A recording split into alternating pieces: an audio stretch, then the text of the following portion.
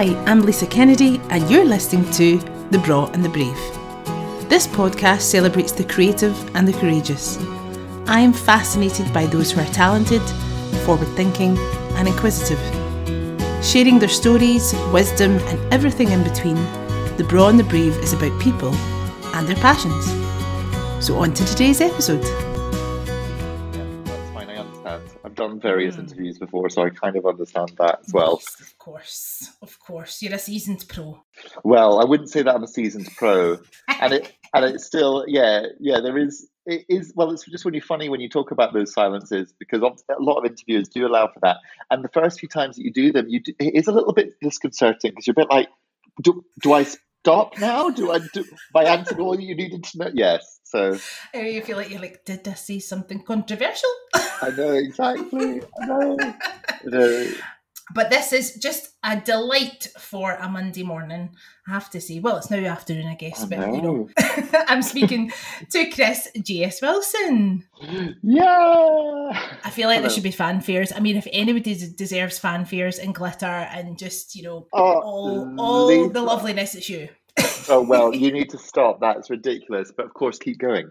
Of course. I mean, I literally in my notes have written Chris J.S. Wilson, movement director, choreographer, performer, teacher, spreading joy and positivity. No lie, I've written that down. Oh, well, that's a lovely thing to write down, and I'm not going to contest it, obviously.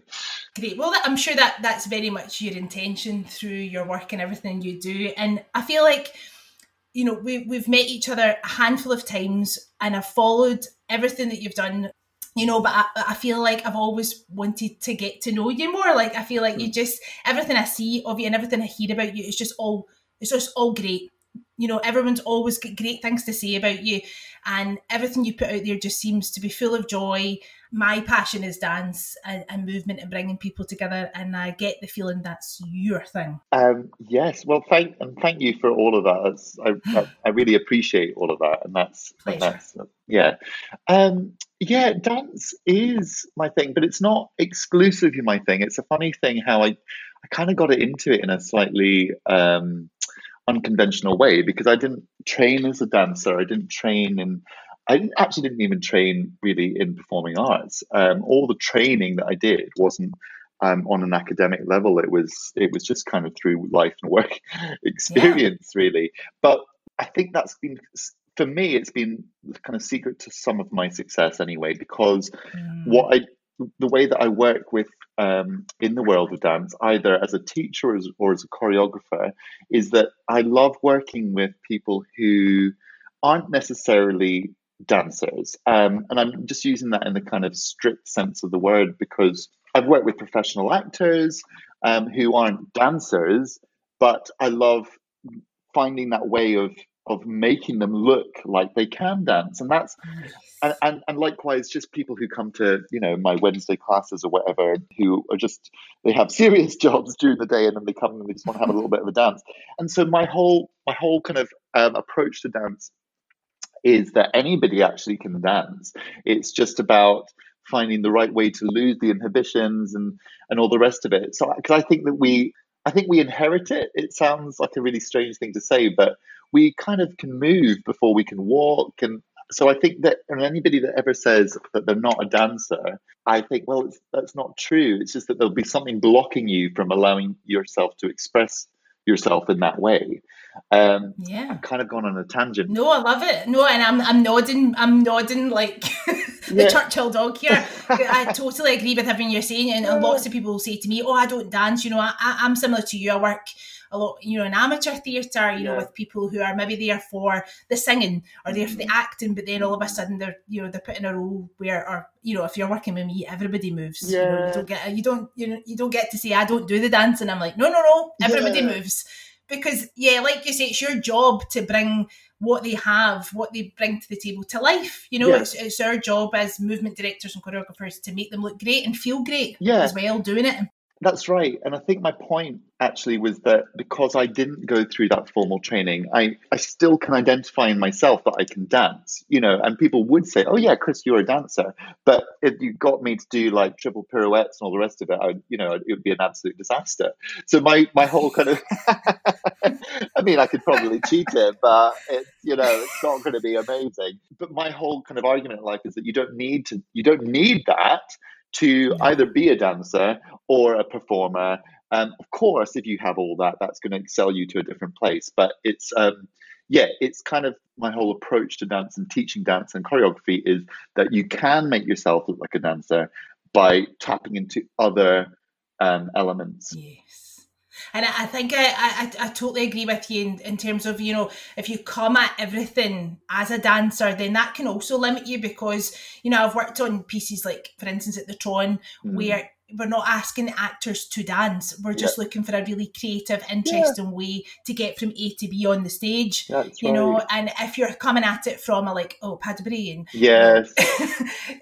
you're not going to, the two worlds are not going to knit together and it's not going to be believable on stage because it's not always necessarily you're working to music or you're working to a score or, Uh-huh. 100%. I totally agree with you on that as well. And yeah, in the world of theatre, that's the thing. It's like I've worked with lots of professional dancers, and of course, if I'm doing something like Singing in the Rain on 42nd Street, and I need those tappers. But at the same time, you need to be able to tell a story in theatre, and yes. and that's what is sometimes lacking. You can get all this wonderful technique, but for me, that's never been enough. I'm like, you need to have character, you need to have this, so, which is why as I go back to working with professional actors who do musicals. For example, I was the resident choreographer at Pitlochry Festival Theatre for about 9 years, and that was a classic example of that situation. They were all professional actors, but not all of them were dancers. But their approach to it was all about character. So therefore, we were able to create something which made them look like they could dance because they were telling a story. Yes. Love that. So we're going to rewind a wee bit if you don't mind. Yeah, And I learned something about you that links is, it's a tenuous link, but I didn't know that you went to Dollar Academy. yeah. So I was dancer in residence for 6 years in Clackmannanshire. No way. Yeah. And I remember when I got offered the job, I was like, great, that sounds amazing. So where is Clackmannanshire? Had never Yeah. heard of it. But then it feels like very much like a second home, Clackmannanshire, to me, because even though I've been freelance since 2011, I was very lucky to keep a lot of my links there. So, I teach at Alva Academy twice a week, so I'm there all the time. Wow. And actually have never taught in Dollar Academy. It's all been kind of like community group stuff and in some of the other high schools. But just, I've got a bit of an affinity with that area. And actually, I really wanted to get married at Castle Campbell in Dollar. Oh, wow. But, Yeah. But as we walked up and the sheep were crossing the road and there was a bun, I remember my husband going, Lisa, you actually kidding me on here? Yeah. It's all very picturesque. But so I didn't realise you had spent some of your life there. Yeah, I guess I don't really talk. I mean, I don't brag about it because I think sometimes there is a stigma attached to Dollar Academy. They're like, oh, I see you went to Dollar Academy private school, did you? And my circumstances were very unusual at that stage of my life. So my parents actually used to live abroad. My dad used to work internationally. So we used to my whole kind of first 10 years of life was actually in Kuala Lumpur in Malaysia. I went to international school there. But the reason we went to Dollar, we includes my sisters who are older as well. The option was either to go to like boarding school at Dollar or to continue traveling around the world in secondary school with my parents, which actually would have just been rubbish because it would have just been upheaving all the different education systems and also we know how difficult that kind of time of your life is anyway when you're trying to form friends. So that was the reason we went to Dollar because it was just really it suited our kind of family's lifestyle at the time and so I went there at the age of 10 which was really young. Really young. I know. It was really young, and of course, at that age, you're like, you don't understand necessarily well, it's not that you don't understand. It's just that you underestimate, I guess, how difficult, losing that constant family connection Of is, course. and but also how difficult it was for my parents as well. You always think it's hard for you, but Mm. it was hard for them too.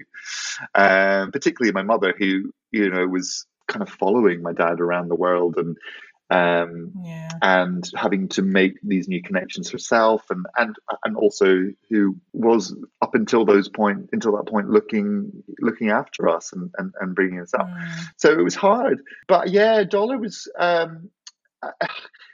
It was a roller coaster of emotions, because it started rocky, but then by the end of it, I was right into it, and was embracing all aspects of it, and it was actually quite hard to leave in a lot of ways. Well, it's just really formative years, isn't it? Like high school, Yeah, in whatever way, shape, or form you do it, I think, I wouldn't go back to high school if you paid me, but anyway. yeah. But I'm sure it was, I'm sure it was very pivotal in shaping who I am now. Yeah, We all have our stories, we do, and I'm the same. I wouldn't want to ever repeat those years again. And it wasn't until I went to Edinburgh Uni afterwards that that kind of liberation, even it was like this tiny city of Edinburgh, but it felt like I was suddenly in a metropolis, and there's traffic lights, and I had freedom, because when you're at boarding school, you are institutionalized, and you are met with so many boundaries that you don't realize until you leave.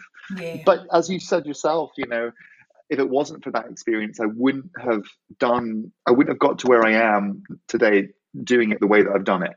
Mm. So while some of it was hard, it was a lot of it was very positive as well. So Yeah. And when you were at Dollar, were they big on, musical theatre and the at the arts? time I was there was definitely the resources. There was a drama department, there was a music department, there was a musical theatre. There was a musical every year. There was a school play every year. There was, and higher drama had just been introduced to the syllabus. I was one of the first years to do it, but in those days, so we're talking about the kind of 90s. I can't believe it's that long ago. The 90s. It was very much a sports school. Rugby and Mm. hockey and cricket, and they were the extracurricular activities that were really kind of what's the word? Celebrated, not celebrated, just had more Yeah. exposure. However, I think that is different now. I think, I still check in with Dollar occasionally and see what they're up to, and I think the arts have definitely, I think, become bigger, and yeah, that's a good thing. Although, Yeah. I have to say, I got colors. I don't, do you know the expression of to get colors for something? Oh. So at Dollar, and I think other schools do this, where if you are particularly good at something, that you get these kind of stripes put on your blazer. Yes, I have heard of Right. this. No one wore blazers at my high school. I know, I'm painting quite a picture of my high school. It wasn't as ruffian as I'm probably making it out, but yeah, I think I wore a blazer in first year, and then it was just like, this is not the done thing. right, I know. But I have other friends have worn blazers throughout their school career, and I do know what you're talking about. Yeah, Dollar was big on colours for sport, as I said. So, like, if you were good at rugby, you would get these white stripes, put on your blazer.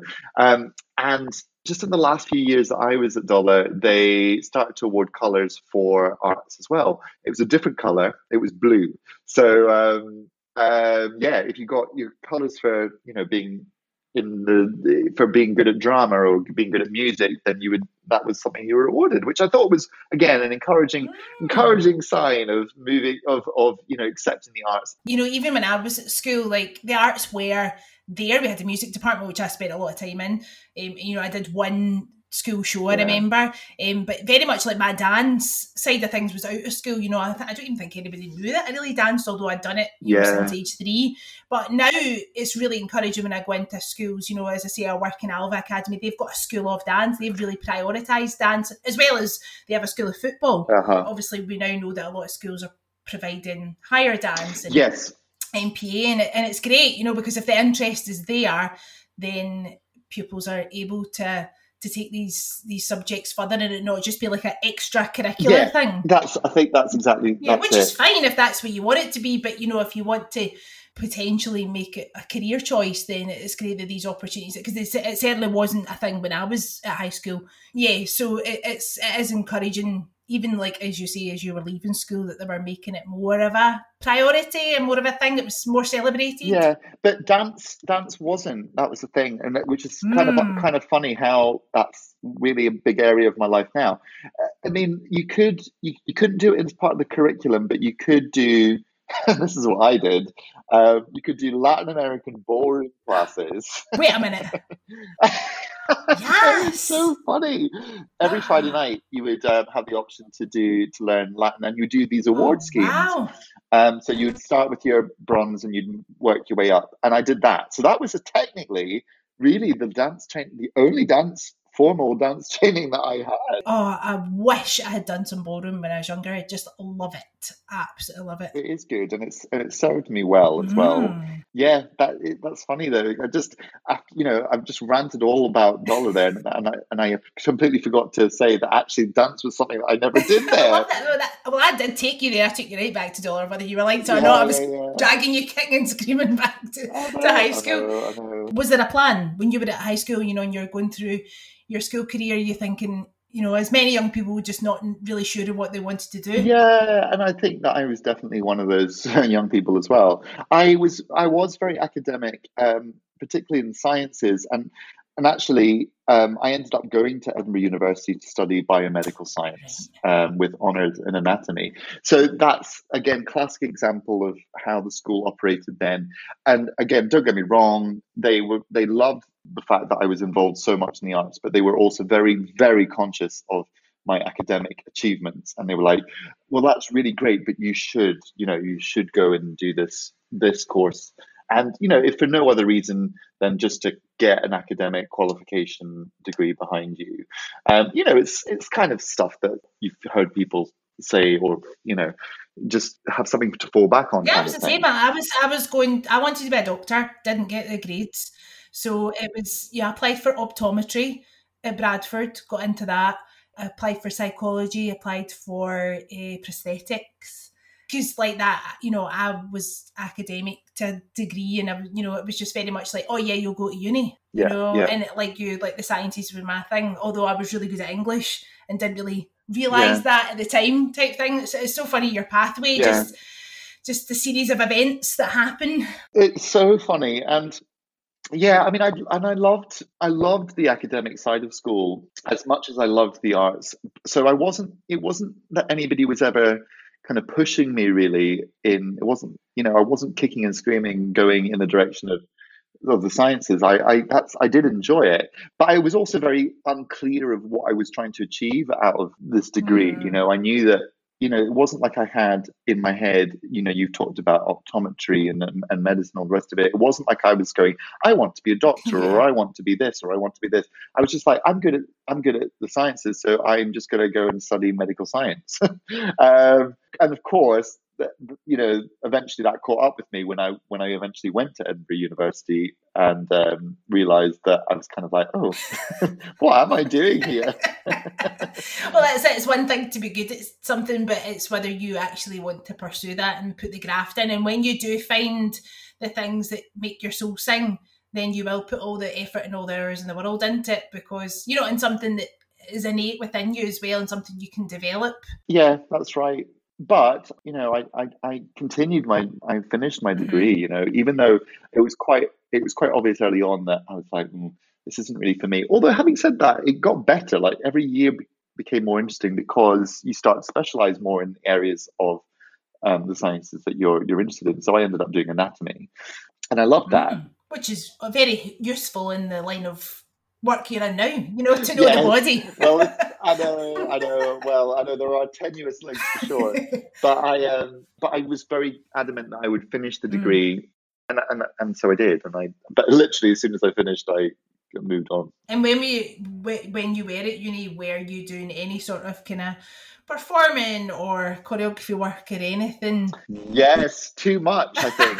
In fact, first 2 years, well, actually, every year I was really involved. And Edinburgh Uni was great it had so many brilliant resources and opportunities. You know, it had a theatre, it had a musical theatre society, it had an opera society, it had a playwriting society, it had a dance society, it had everything that I was interested in. So, of course, I was going to spend all my time doing that and not studying. And I remember was it my second year? Yeah, my one of my kind of course leaders was saying to me, "You're not going to get onto honors. You're going to fail, and even if you do get onto honors, you're going to fail that as well." I just remember that was how encouraged I was. I'll never forget it, and that was enough for me to go, right, I'm going to show you that I can do Just both. you watch this space, pal. Exactly. I continued to do all my singing and dancing, but I just time managed myself so well that I got my honours degree and it was a good one. So I was like, up yours. Totally. Love it. So yes, I that was really where, to go back to your original question, I formed most of my training. It was done obviously on my own terms, and I was kind of learning through experience. But a lot of experience I had in those 4 years that I was at uni. And that really formed the backbone of my launch pad, if you like, for when I left uni. You know, I think about teaching movement, teaching dance and teaching and choreographing. That's like a whole other skill set, both of them separately actually, that I remember Yeah.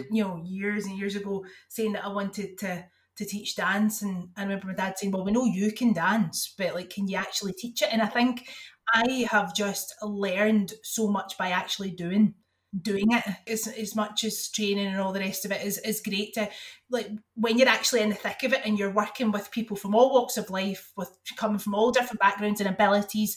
You'll know yourself that like every day's a school day. Every Yeah. project that you take on, there's a wee nugget of something that you learn about yourself and your ability and what your approach to things, but also just about how other people think and work and act. And so yeah, I think the school of life is not to be knocked. Absolutely. And I think that it's to be a teacher on any subject, I think it's something that you'll always get better with age, I think. Yes.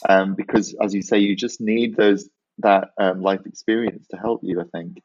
So yes, lots of learning through life rather than in a studio or a classroom has been my education in terms of Yeah. the arts. Was there a definite decision of, I'm going to make this my career, I'm going to pursue this, or was it just like a happy accident, like you get offered one thing and then it leads to another and you're like, oh, I've been doing this forever? A bit of both, actually, because I didn't think I was ever going to do choreography or choreography, because that's essentially what my job title is. I never thought that I would do that. It was obvious, that I enjoyed it, or rather, I enjoyed dancing, and I enjoyed being in the musicals and all the rest of it. But it was never through uni. It wasn't the thing that I'm going, oh yeah, that's what I'm going to do now. I actually wanted to be an actor. That was my epiphany when I was at uni. I was like, no, I really want to go and be an actor. And it wasn't even in musical theatre. It was like, I just want to be an actor. I want to do Shakespeare and I want to do this and I want to do that. And again, Edinburgh Uni had those opportunities there. So I was able to do a King Lear one year or one term and then so it was brilliant. And so that was kind of my goal. So as I was doing my degree, I was kind of honing those skills, and I was going to apply to drama school to do the acting courses at various places in London. And I was slightly arrogant as well. I thought, oh yeah, this is going to be plain sailing. I'm going to get right into these courses, and I'm going to be like, I have to choose, or how I'm going to choose which one I'm going to go to. And I didn't get offered any of them. What? That's their loss, Chris. That's their loss. It's funny because when I think back to it, when I think back to the audition process, I was like, I cringe, and I know exactly why I didn't get into any of them. I mean, there was only 3 that I applied for, but I knew exactly why. And it's those things of going, well, if I did it again, I now know what I would do differently. And it wasn't anything to do with, yeah, absolutely. But it was funny how I had developed this slight arrogance towards And it's just what being in a bubble at Edinburgh Uni will do, or any university will do, or community will do for you. You just become bigger than you. Yeah, and I look back at the things that I did when I was younger, and I'm like, I was so like brave. Yeah, I wrote a blog post recently about this, like how I sometimes have to borrow like bravery from my younger self. You know, they always say like borrow bravery from your future self when you've already done it. And I'm like, no. I think I was way braver when I was younger. Like I think of the auditions and stuff that I did, and I'm like, or you know, the opportunities that I just totally embraced. I'm like, I don't know if I would do that now. I think I would massively overthink it. oh, completely. I was bolder as well. But I was also slightly deluded in certain areas too. So I I Nothing wrong with a little bit of delusion. a It's all little bit good. of delusion. And yes, having kind of got those rejections, it really made me really take stock of myself. And everybody needs that. Everybody needs that sometimes, just to kind of go, Yes. right. So that isn't how I expected. And I mean, I was going for completely the wrong courses. That was the thing. I was going for postgraduate level acting, like serious acting courses, and I just wasn't ready for that. I didn't have the Mm. life experience I was wearing. I had stupid things like I would turn up to an audition wearing, I don't know what I'd be wearing, with my hair doing something crazy, and then reading a character that was just not what I was looking like, or aging it up. I was playing characters that Right. were 30 years too old for me, but I could get away with that when I was at uni because we were all students. It was just stupid things like Yeah. that. Yeah, and I guess you wouldn't have had as much direction, you know, because that's not what you were studying. That was just something Exactly. fun that It you was did. But then it's like you say, everything's meant, you know, you were meant to go and do that and not get in because it's led you to where you are now. exactly. But obviously, it would have been sore at the time. Yes, it was sort of time, but again, going back to your original question, what it did allow was when I left uni that year, I stayed in Edinburgh. I was working in a bar as we do when we're studying, and doing a lot of that kind of work, Yes. and I just kind of continued working in that bar. And the university musical theatre company, which is called Footlights at Edinburgh, they were looking for a choreographer for their next musical, and they just said, "Well, Chris, you're still in Edinburgh. You've been when you were a student, you were part of this, and you were a really good dancer, and maybe you might be interested in choreographing. Would that be something?" And I'd never considered that until that moment, and I was like, "Well, sure." And because I was working in a bar, anything to kind of get some kind of creative outlet was Yeah. really important to me. So I agreed to do this. I agreed to choreograph the student production, even though I was no longer a student. Um, and that really was the catalyst for everything else. So I realized how much I enjoyed creating. I really enjoyed how much I could channel all this movement, organic movement, and then also find everybody else's inner dancer, in the way that we've talked about before. And the show, I was really proud of that first show, which incidentally was Hair, the musical. Um, Yeah. and for me, that was the catalyst. And from there on in, it just, one thing did lead to another. And my first professional contract came with Barden Botanics, which is in Glasgow, where the artistic director just took a chance on me, in the words of ABBA, where they were doing a musical version of A Midsummer Night's Dream. I actually don't even know how I ended up finding that job in the first place, but anyway, I got it. And so that was my first professional contract, and I was so excited. And again, it's just as with everything, one thing leads to another, and somebody sees your work, and da da da da, and suddenly the rest is history. So that's kind of how it worked. But interestingly, after so when did I start professionally? I always think about my first tax return, which would have been about 2005. Oh, the joys. I know. Yeah, I was working for about 6 years doing choreography and being on the other side, basically not being Mm. not being in the limelight for yeah, it was for about 6 years. I really loved that, but then I started to kind of go, I actually do miss my performing. Yeah. Yeah, I just miss performing now, which is why I ended up kind of moving back into that again. But I thought the only way that I'm going to feel really entirely satisfied is if I create it myself, which is when I came up with the Kitsch Cats. Kitsch Cats started with my good friend Donna. It was I remember that. It was 2008. It was like the end of 2008 that I kind of came up with that concept.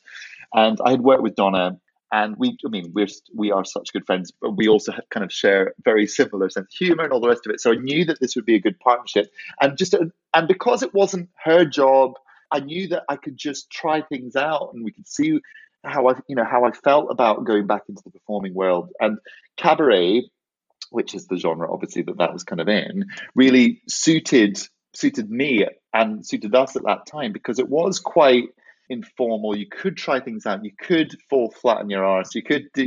Can I say arse on the podcast? Yeah, you totally can. Yeah, it allowed me just to experiment, and of course, once we did it and people were responding well to it, it really fueled that bug even more for me to start performing. But of course, as life happens, priorities change, and circumstances change, and lovely Donna went on to have babies and all the rest of it. So it allowed me to move into a more solo kind of channel, which is where I've kind of ended up to this day. You became Jesus. I became Jesus. I know. Again, how do you say that without being serious? I'll just say it for you. Well, it is quite funny, isn't it? Because I've kind of gone from saying, oh yeah, so I started in 2008 with this double act idea just to test the waters and experiment, and then I'm like, now I'm going to be a solo artist with being the most controversial kind of figure known to. Well, listen, if you're going to do it, you've got to go the whole hog. Do you know what I mean? Don't hold back. Well, and Lisa, that's exactly been my thought as well, because I think, if you're going to embrace something like this, you can't just skirt around the edges. You need to know exactly what you're dealing with. And that's what I made my mission, so to speak. I thought I'm going to really go to town with this, and that's what I've done. And thankfully, it's all worked out really well. It really has. I mean, all the content that I've seen of yours online, sadly, I have not seen you in real life transform into Jesus L'Oreal, but I very much make it my mission now to definitely make that a reality when we all are allowed back in theatres. So I'll be there front row, absolutely, because everything I've seen just looks amazing. So much joy, so much fun, and so much creativity. And that's the thing, like, you pick something that you're passionate about and you just can then go for it. It's like with me with the cupcakes, I had a year away from performing, and just massively, as much as I was choreographing like yourself, I just really missed that performance, that creativity element.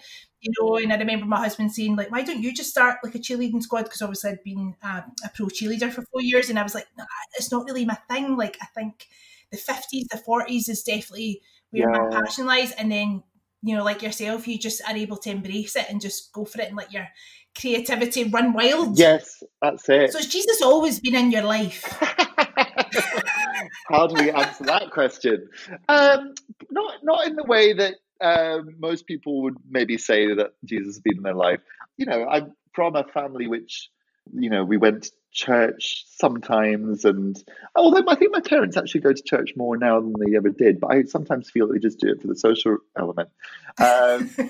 But my whole point with, and this is a thing that I always, because obviously it is a controversial subject, but my whole point with Jesus, well, my version of Jesus, is that the intention isn't to be offensive. It's not to kind of laugh at people who, worship or believe in this character. That was never the intention. And anybody who actually sees the show will confirm that. They go, it's so joyous, but it's so considered. It's so, and yeah, everything that I've done is based on a lot of research. I just thought, if this man was around today, what would he be like? And as soon as I kind of got that thought in my head, just this whole flurry of ideas came towards me, and then opportunities. And so I was like, right, I'm going to become Jesus reimagined as a fitness and lifestyle guru, stroke influencer, all these things, because that is kind of what he would be now. And in doing that, it's funny how many people have said, if church was like this, I would go, because you are learning from it. You go to my show and you learn from it, but it's presented in such an accessible way, through song and dance Absolutely. and interactive fitness classes and all the rest of it. And I'm like, well, I'm really happy that that's happened. Again, it wasn't really my intention to kind of go, right, I'm going to educate people in the world of Jesus. I just wanted to explore the character, but in doing so, it has it has provided an education for some people. For other people, it's just fun, and it's camp and all the rest of it. But what it isn't is, well, I mean, I was going to say it isn't blasphemous, but that's easy for me to say. Some people probably, of course, would say it is blasphemous. But that's not the intention No, behind it. So then that's I right. think you get to say that then, because that's, it isn't because Yeah, you, like you say, you want to make fun of anyone with faith, or that's you've right. created a character, Created and a just your character. understanding of what you think Jesus would be like in this day and age, and no one knows. So you get to say, this is my Yeah. interpretation of him. But of course, there are still going to be people that don't agree with that, and that's absolutely fine. And Yeah. I think that's what makes it interesting as well, because I used to really worry about, not just with Jesus, just with all my work, just wanting everybody to like it, or everybody to think it was, yeah, to enjoy it. And I suppose we all Mm. want that, but I realized if you try and create art which is accessible to everybody, it's only ever going to be okay. It'll be nice. And nice is sometimes a really rubbish adjective to use when you're describing art. Yeah. And I just thought, okay, if you can make something which causes people to discuss it in the way that portraying Jesus as a fitness and lifestyle guru would, then I think, well, that's great, because then that is providing the opportunity for debate and all the rest of it. Totally. And so, yeah, if you can split your audience, I actually don't think that's necessarily a bad thing. It's like me with the 40s and 50s, I wasn't there. I'm not and it was never my intention to be historically accurate. I'm not a historian. I've done my research, but I just know what I like, the movie musicals of the time, the music, the outfits, but it is a dance troupe. We're not Yeah. being reenactors, or so. Yeah, like, obviously we've met people over the time of performing, and they do know so much of the history, and I really appreciate it, and I've learned a lot from them. But I never set out to be. It was just inspired by. We're a 1940s, 50s inspired by troupe. Yeah. And that means I've got the creative freedom.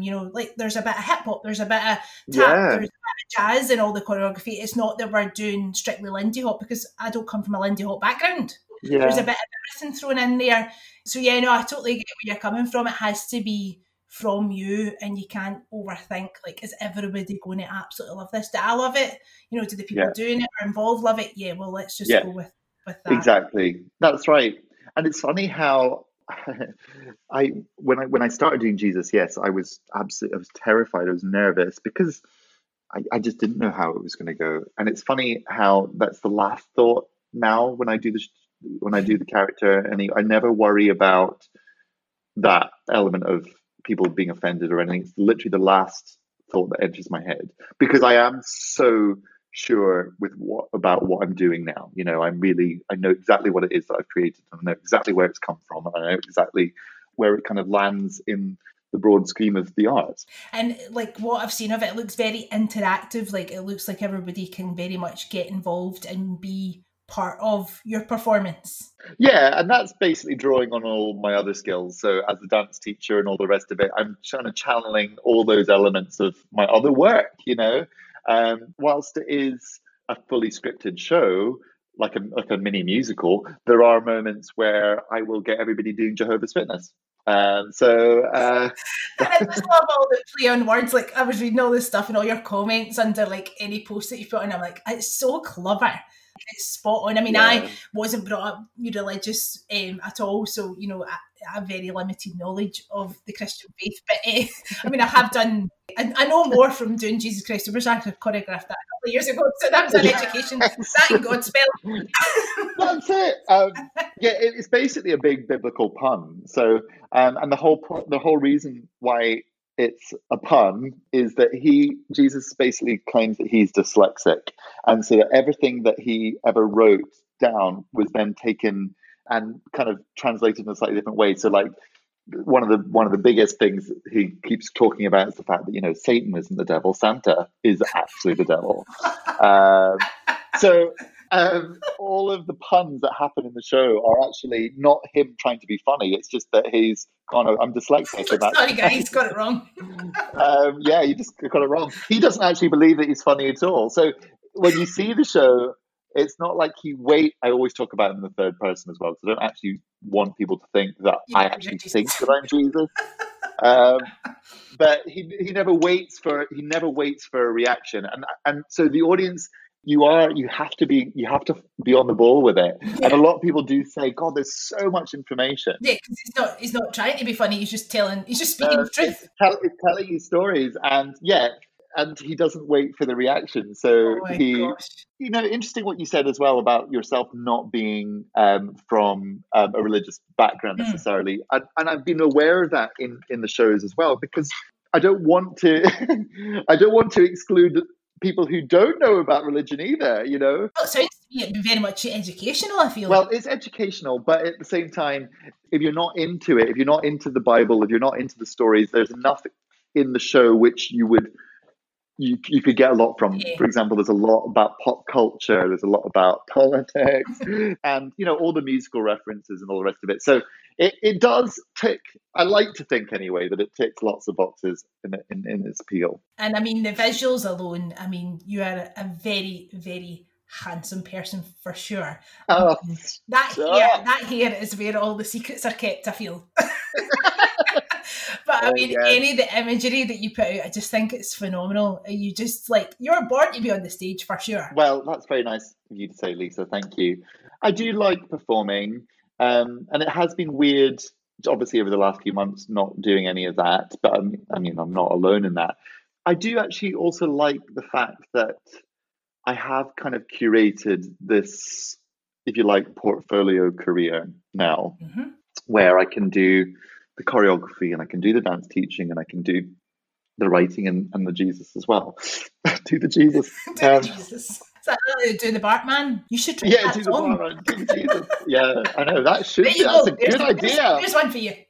That's a good idea. If I come and see the next show and that's not in it, I will be just be a wee bit disappointed. That's hilarious. Do the Jesus. Yeah. I'm also thinking of The Hustle. Do the Jesus. That's really funny. I might actually not kidding. I think there is something in that. But yeah, I do love the performing, and I do enjoy doing it. But I enjoy all the other elements too. And I've also been thankful for all those other elements, because without them, this lockdown would have been a complete disaster. Well, that's the thing. Do you know what I mean? And it's spinning all the plates, and sometimes, again, this is my favourite phrase to say. I wrote a blog post, but I've been writing a lot on lockdown. Yeah. When this all happened, it felt very much like everything was just going to grind to a halt, and it has, to some way, shape or form for everybody. But looking back, sometimes I'm like, oh, do people look at me and think, oh, she doesn't know what to be up to because I've got my hand in a few different pies? But actually, that has been an absolute joy of what I do, and it sounds like we're very similar in terms of the choreography and the teaching, and I've got the cupcakes, and they all complement and help each other and feed back into each other, and you're just learning all the time when you're put in different situations, and having to adapt how you work. I think it's really important to have lots of different creative elements to your work. Yeah, it's funny you say that too, and this whole idea of maybe not taken seriously if you say that you present yourself with all these different assets. And I don't know where that comes from, because I've struggled with that so much, about this whole idea. Yeah, this whole idea of going, oh God, if I say that do this. They think that I don't know what I'm doing, or No one's ever said it to me. Like, no one's ever accused me of it. It's just in my own no, head. This is the story I no, tell I myself. know, I You know know. what I mean? In the same Yeah. with me. It's like, but I don't know where it comes from. And and the weird thing is that I actually got over that finally, probably just only last year. Right. Tell us your secret. How did you do it? I don't know. I just thought, I just didn't know why I was being so hard on myself, because I realized that, to be an artist isn't a binary thing. It's not like you do one thing and then you don't do anything else. It's like the whole point of art is that you create, try things out, you play around, you mix and match. That's what it means, I think, Yeah. to be an artist. I know that sounds quite pretentious, No, but no, but you're spot on. and so I don't know why, I don't know where this whole idea of feeling that you have to pick one avenue comes from, because it's ludicrous. Yeah. And once I kind of really came to terms with that, I actually felt great. I was like, no, look, yeah, I'm doing this. I'm really proud that I'm doing this, and I'm doing this, and yeah, I'm clearly, as I've said, it's been a lifesaver, because I've been able to tap into all the different areas of my work over the last 6 months. That's really nice to hear someone's been able to, still continue their work in the arts during this time. I really do. I think it's wonderful, because we need the arts more than ever in our lives. Yeah. That connection that you're able to bring to other people and just bring communities together. I mean, I've been aware of some of your work over the years, and I knew you had done some work in dementia. Yeah. And that's something else that, I've been fortunate enough to do through the Cupcakes, just that era of music, obviously. Yeah. And we've done a fair amount of dementia-friendly events for Mick Robert and some residential homes and stuff. And I'd saw your work had been filmed and was on TV, and I remember at the time thinking, like, that's just wonderful, because the joy of music and moving together, it breaks down so many barriers. Absolutely. How did you get into that then? Was that just another one of those happy accidents? It was a happy accident. So again, it's funny how, and that work means so much to me now. So I teach classes at Dance Space in Edinburgh, and I have done since 2005. That's really scary. And I have been doing so online as well for the last however many months. But Dance Space had, they have an outreach department. And when I was approached by the then kind of head of the outreach department to see if I would be interested in doing outreach work, initially I really wasn't sure. I mean, this is over 10 years ago now. I mean, I was like, I don't know if I'm going to be good at this. And I'm, it's talking everything from older adults with cognitive issues to kids that have been kicked out of school to prisoners to all these things. I was like, I don't know if I could do that. And anyway, I tried it out with a couple of things and ended up realizing that I was good at it. And it wasn't really anything necessarily to do with what I was teaching, if you like. It was more the way that I would be interacting with these people, how I would just be in a room with them. And I realized that actually was probably my biggest skill, was just being able to be in a room, read a room, and respond accordingly, and just basically infiltrate, if you like, all these very different and challenging scenarios.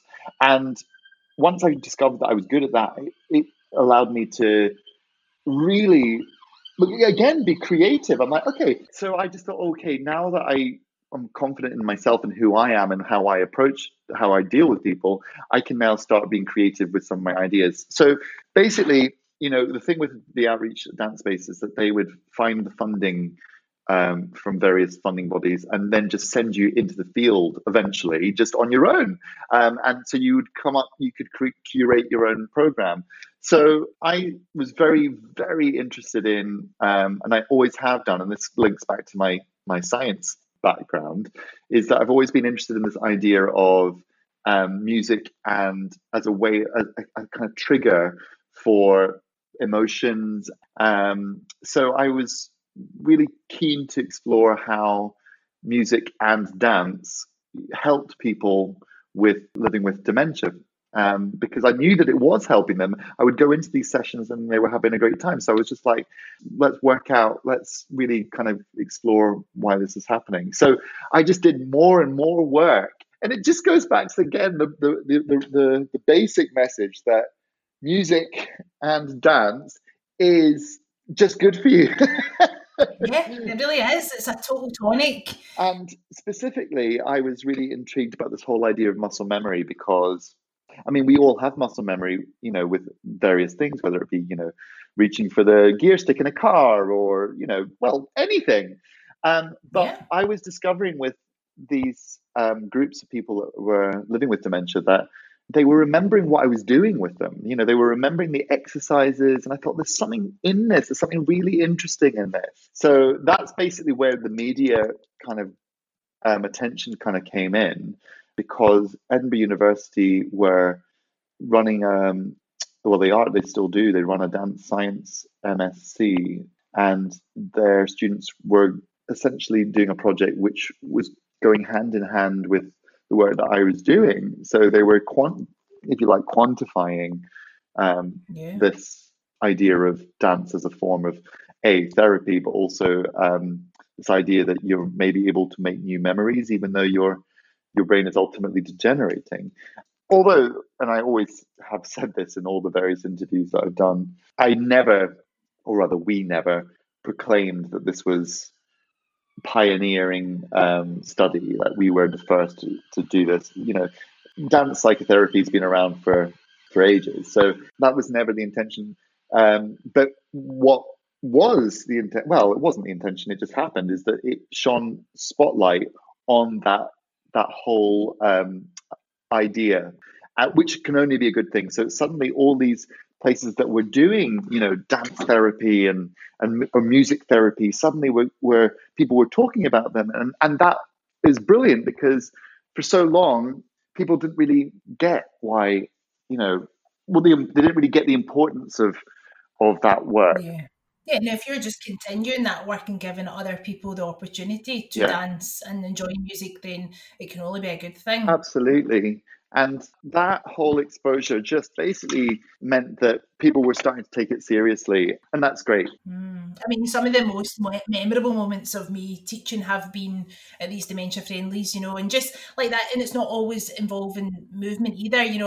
I've said to a group before, has anyone got a party piece? Anybody want to show off their talents? And somebody will say, I'll sing a song, and you can see their daughter or their loved one that's with them going, oh, they're not going to remember the words. And then the next minute they burst into song and they do like a full solo. Like I remember a girl had went to the loo and her mum was sitting and the woman had asked if I would dance with her, and I was dancing with her seated, and then she pushed on my hands and get herself up, that way I'm going, is this allowed, is this okay, and we're very gently just speaking on the spot, and our daughter came back and she was in floods of tears and she was like, oh, can I take a picture? And it was like the most special thing for her because her mum was just having a lovely time, and it's holding space for people.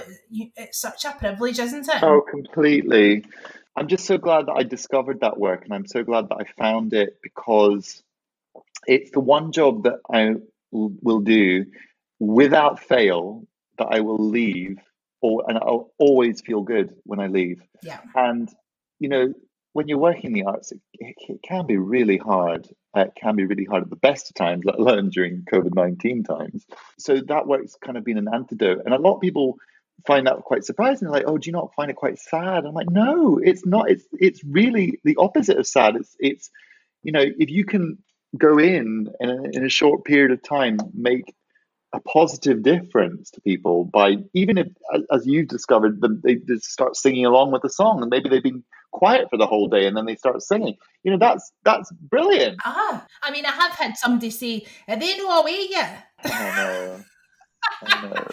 And you're like, the staff are like, oh my goodness, so sorry. You're like, listen, this is real life. Maybe today somebody doesn't want to dance or sing, but they're in the room, they've not left. They're quite happy just to sit there, and it's just going on in the background, and it's just a window into someone's life. And if you can have a better understanding of a condition or what it's like to live through that, then that's important too, because you'll take that into your next job.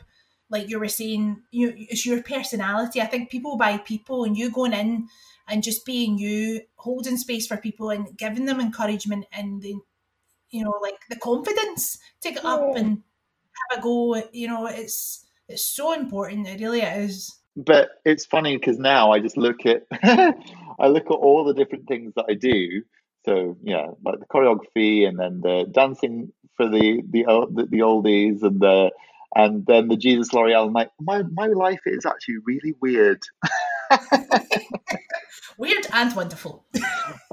Yeah, but it is, and it's just funny how it's all just worked out that way. I mean, it really. Yeah. If you'd asked me when I left at uni what I'd be doing in however many years, I'd have been like, or definitely wouldn't have said what I'm doing now. But you've made it happen. You've embraced all those opportunities that, like you say, not all of it has been totally sought out and planned for. There'll have been certain jobs that you've gone for, you've put yourself forward for, but there'll be other things that have just through word of mouth, someone saw what you've done before and thought, Chris would be great for that. And, you've embraced it and you've made it work and you've learned all the way through it that you are capable of doing all these things. You have the ability and the talent to do it, but also just like you'll put in the graft, you'll make it work.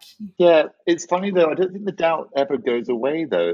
I No. never like I'm always thinking that it's temporary. Oh no, temporary is maybe not the right word. Just yeah, just there's always an underlying insecurity there, I think, and I think that for me anyway goes back to the fact that this all happened organically. I'm totally your pal there, Chris. Like, I Yeah, massively, imposter syndrome is something that I yeah, grapple with. And I'm learning on this podcast, I'm 100 episodes in, people from all walks of life who I look at and go, they've done amazing things. Like, why would they have imposter syndrome? Everybody has an element of it in some way, shape, or form. yeah. I feel I like know I'm that. plagued by it at times. When I'm in my work and I'm doing it and there's no much headspace for anything else, then I can silence it. But it's just about to go into something or just coming out of something. I can quite often talk myself into a really not nice place. Why are you doing this job? Have you done it well enough? Yeah, Like, why would they want you? And it's terrible. And then look at the CV of things that I've been able to do, and I'm like, I know. goodness sake, give yourself a break. I know it's funny, isn't it funny? And I think so many of us are like that. But of Yeah, course, we never talk about it because we always want, we want everything to look like we're in control, and we are in control. But it just, yes, I think everybody suffers those insecurities at some point. and I think it's just you're only human, and I guess it's good to just have that wee bit of like, if it gives you a kick up the bum to work hard and keep working hard because you're not sure if the next job will come, then I don't think that's a bad thing, Mm, as long as it doesn't hold you back from embracing those opportunities. Because if somebody's saying we want you, it's because they want you because of who you are and what you're able to do. And I know I'm good at what I do, and I think I just go with my gut in terms mhm. of the work that I take on, the amount of time that you've been doing what you do and all the things that you've done. Surely you know that you have got it. You've got it. Yes, I do. I've got it. No, but yes, I know what you mean. I do, but I think it's just that thing of going because I've got no one really to compare my trajectory with. The way that I've done what I've done, the way that I've done it. I don't know anybody else that's done it that way. So therefore, that's the reason why all those doubts have always been there for me because I've just gone, oh, maybe I'm just doing it all wrong, which is a stupid comment. And as I said, as I've gotten older, I've kind of learned how to silence those voices. But that is how it can feel quite isolating for that reason because you go, Yeah. it's not like you have a mentor. Not that we all have mentors, but just yeah, you're kind of your own. Well, for me, I've just always felt like I'm a lone wolf doing this. Yeah, I've spent time with a lot of dancers who have done the kind of inverted commas normal kind of dance route. So like I very much over the years have compared myself to others, and I'm like, but you're in your pathway. There's no way, shape, or form that you could have done exactly what they did, Yeah, and they followed their path and you followed your path, exactly. and everybody's having a lovely time. So what are you worrying about? Well, that's it. I mean, I wouldn't, as I said to you earlier, I wouldn't be here without all those experiences. So yeah. Yeah. So, I mean, I know we spoke about some of the highlights of your career thus far, but are there particular highlights that just stick out for you? If it's a particular production that you've been able to choreograph or a project you've been involved in, is there anything that just sticks out for you to be a real favourite or even like a pivotal moment? Oh gosh, there's lots. I think. I mean, obviously, all the media stuff that happened with the Dancing with Dementia was a massive pivotal point. Not just for me, but for the industry. and for the work. So that's obviously going to be, and I will always regard that as a very important part of my life. Then, there's other, I don't know, there's other elements like I got to choreograph a professional production of Chicago. It's a musical I've only always wanted to do, and I was very lucky to be able to do that. That is the dream. I would love to do Chicago. I know. So, there's been those kind of bucket list things, and Jesus, writing my own show and performing my own show. I've always wanted to do it, but bizarrely, it's not until I look back and realize that I've done it that I realize I've done it. Do you know what I mean? You're like, oh, I did that. When you're in the moment, you just keep going forward. You keep improving. You keep writing new stuff, and then you go, hang on. You actually have got a product which is created completely by yourself, which has been performed to an audience that have paid to see it.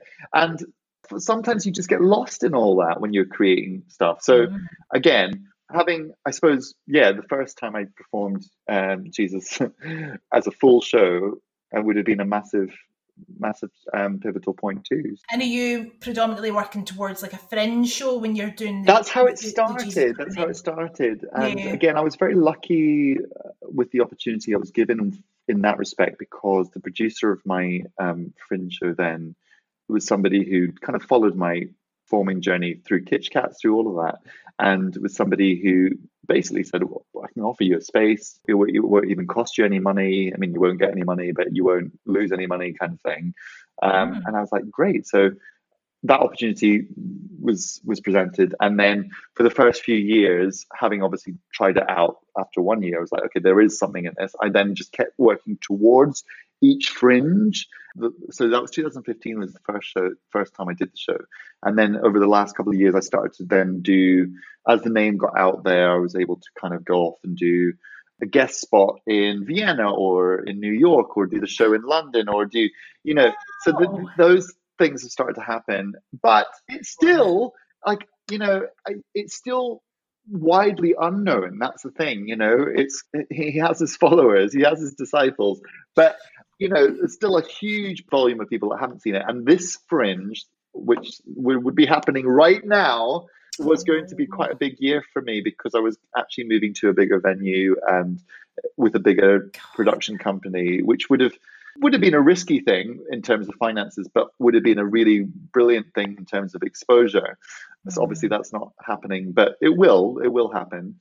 And I was lucky to be in Australia earlier in the year as well. So it has moved, it has grown arms and legs, but in my head, it's still in its very early stages. My problem with that, however, is that I'm not going to look like Jesus forever. So I've got to move quickly. I think you will. You'll just continue to be a distinguished Jesus. We'll see. I know. Like a fine malt. You'll just improve with age, I'm sure. Here's hoping, Lisa. So what is next for you? What is in the plan? I mean, can you tell us, or is it all top secret? Well, I don't really know. As we're all a bit lost, aren't we? Well, I'm continuing to develop Jesus, and Jesus has actually been booked. Well, it's not confirmed yet because obviously of the current crisis, but he's been penciled in to go back to Australia next year, which would be great, obviously, but I probably won't know until much later on in this year whether that's going to still be possible. But in the meantime, I'm continuing to develop that, and if that fails, then next year would be this kind of big showcase that would have been this year. Immediately, what else is happening? I'm doing a wonderful project with the National Theatre of Scotland, and it's been ongoing for about 18 months. It would have actually finished just in June that we've just had, but obviously because of the problems, everything's now ongoing, and it's all designed. It's a community-based project, all designed for LGBTI plus people over the age of 50. It's about finding a community of these elders, if you like, although I think they're called elders, but I think the word elders seems weird. It makes me think of wizards and things like that. But and also makes them sound like they're really, really old. And like actually, just over 50. That's not old. I know.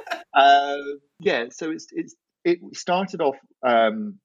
The idea came from an Australian company called All the Queen's Men, who are now one of the partners with the NTS. And the whole idea was, over the last kind of 18 months, we've been creating this community, both in Glasgow and in Inverness.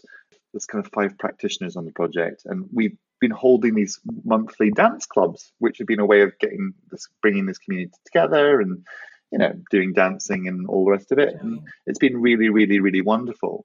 And it was all going to finish with a big ball in June called the Coming Back Out Ball. And this was really, the whole intention behind it was just to, again, kind of put a spotlight on this community of people, because one of the really sad things that the Australian company discovered was that, people, when they get to a certain age, if they embrace their sexuality and they come out of the closet, they get to a certain age, they actually regress, they go back in. Because they're worried that, they go to care homes, that they'll have no control and people won't know how to deal with them. It's really sad. And it was something that I had never really considered. Yeah. And so that's been All the Queen's Men, this Australian company, that was their big mission, was to try and really throw the spotlight on this community so that situation wouldn't happen. And National Theatre Scotland have, taken it on and working in partnership with them. And this ball that would have happened in June was to literally kind of celebrate this group of people, and it was going to have politicians and it was going to have all this, so that to really kind of avoid that situation happening I was going to say in Scotland, but really everywhere. Yeah. And just the people are amazing. The stories are amazing. The journeys have been so incredible. Their stories should be told, and they should be celebrated. So it's been a really amazing project to be part of, to kind of get to know these people and to do this work. Obviously, since COVID, we've had to do everything online, which has actually worked. We were really worried about that because, going online is just a different thing from going and meeting every month in wherever. Yeah. But we've kind of we've managed to keep these social things happening every month, and we've postponed the actual ball event until next year. So that's an immediate thing that's happening, just constantly doing the work for that. We basically marked the date that we would have done the ball. It would have been in the fruit market this year. And we marked the date online by having a kind of virtual ball where we invited people like Horse and a few others to contribute, either Horse sang some songs. It was amazing. And this was all done online. Your gold / curtain in the background. Yeah. I know. And it was special. But the idea obviously is that next year, when we can get back into the venues, we're allowed to be in real life again and dance with actual people. Exactly. Oh my goodness. That's with actual people. I know.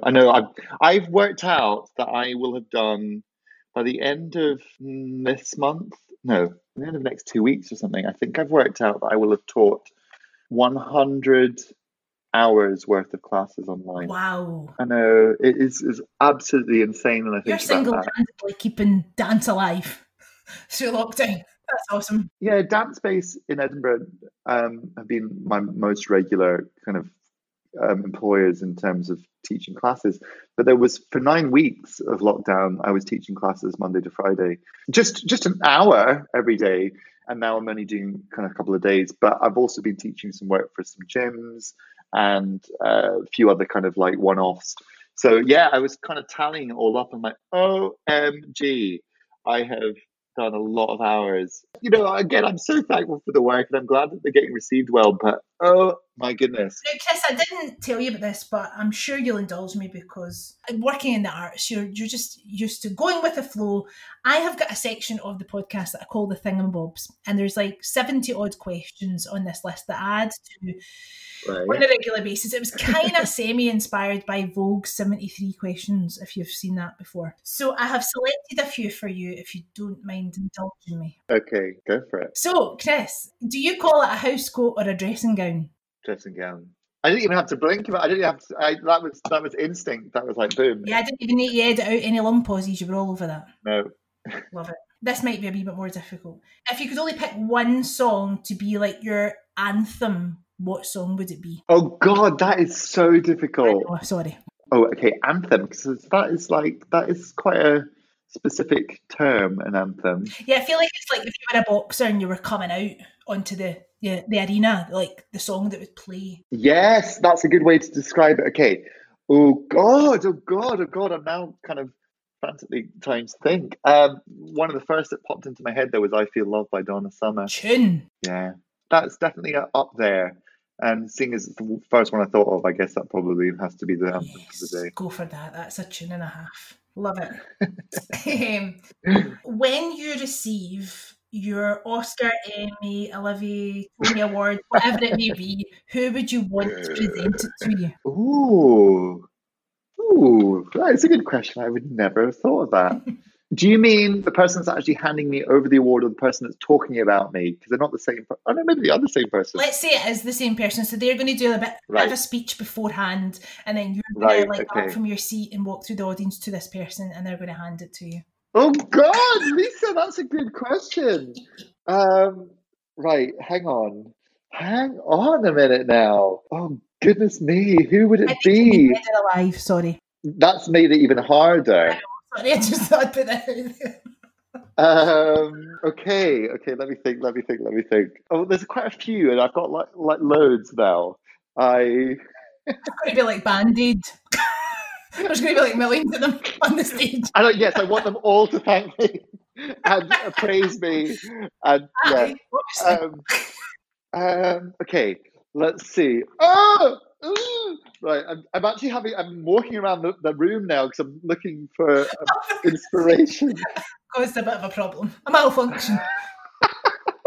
Oh God, when you said dead, that's really hard. Maybe I have to pick one from dead and one from alive. I mean, because obviously it will happen, so, the dead person obviously can't come back. So if we're talking hypothetically dead person, if we're talking like when it actually happens, then you can talk about somebody that's still alive. Okay. I think I'd like Jane Fonda to present me with something.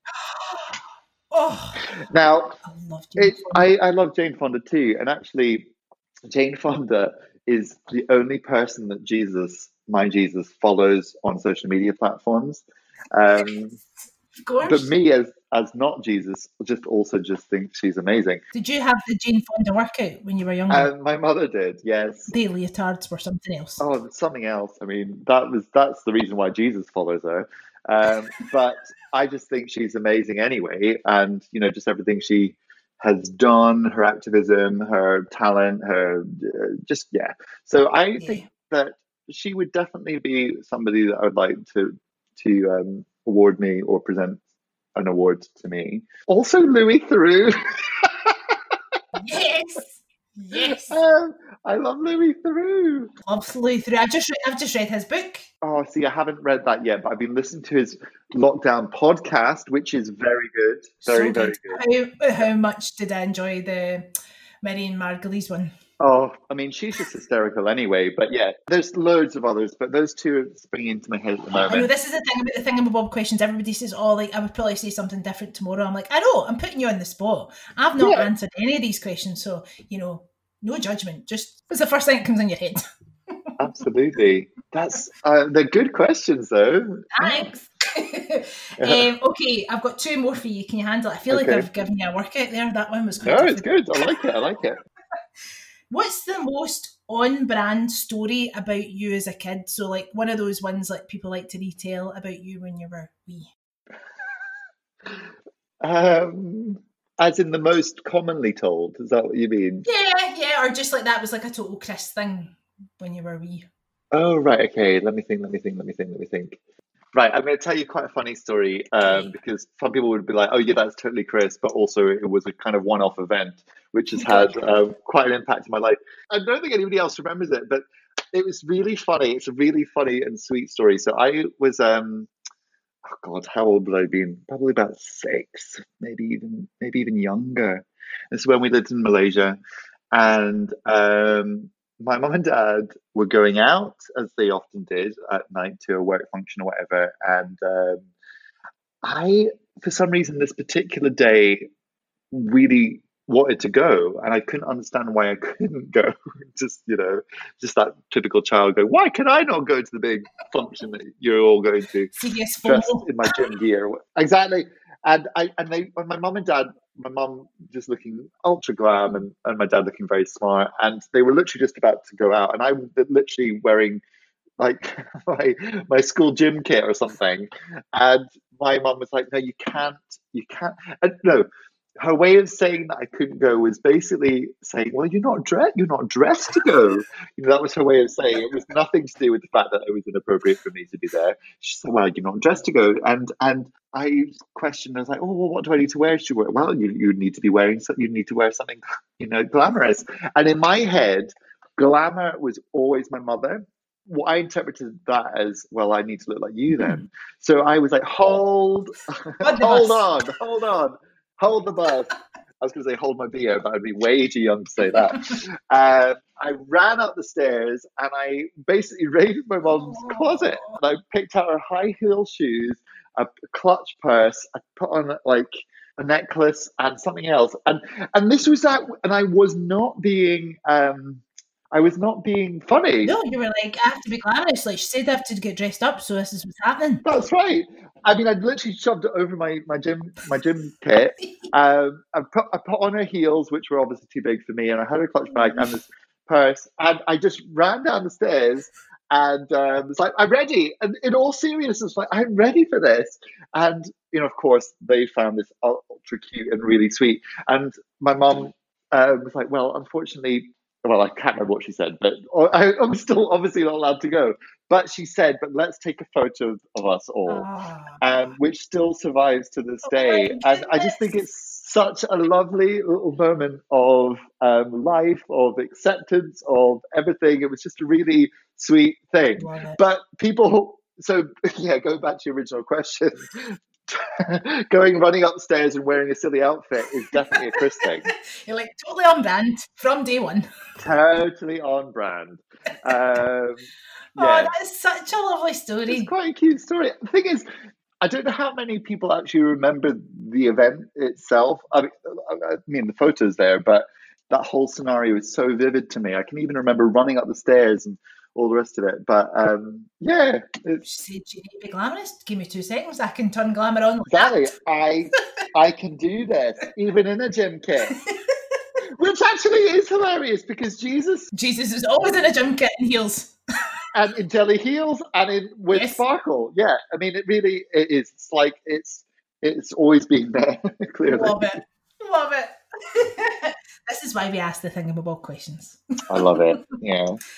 And the question that I ask everyone, so I do select a few for each guest, but this is the one that everyone gets asked. What is your favourite Scottish word or phrase? Ooh. Word or phrase? I think glaikit's a good word. I just like the sound of it. It kind of is what it is, but also it's a nice word to say. And people always laugh at me because obviously I don't really sound very Scottish. This is from my weird international life in international schools. But I am Scottish.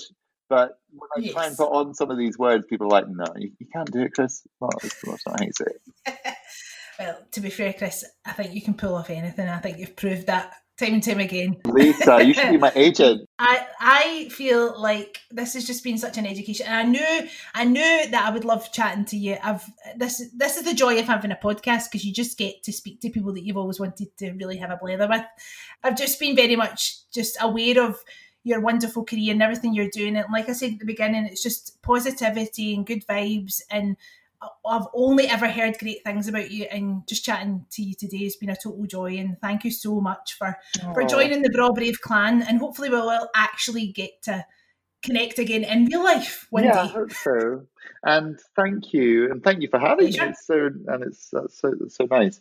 Yes, I hope I haven't rambled too much. I tend to go off not at all. Quite a lot. This is the joy of a podcast. We get to just blather. Yeah.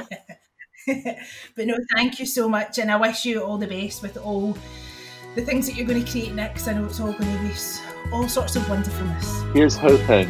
Stay tuned. I hope you enjoyed today's episode of The Bra and the Brave, a podcast about people and their passions. Join us next time for more insight and inspiration from my wonderful guests. Bye for now.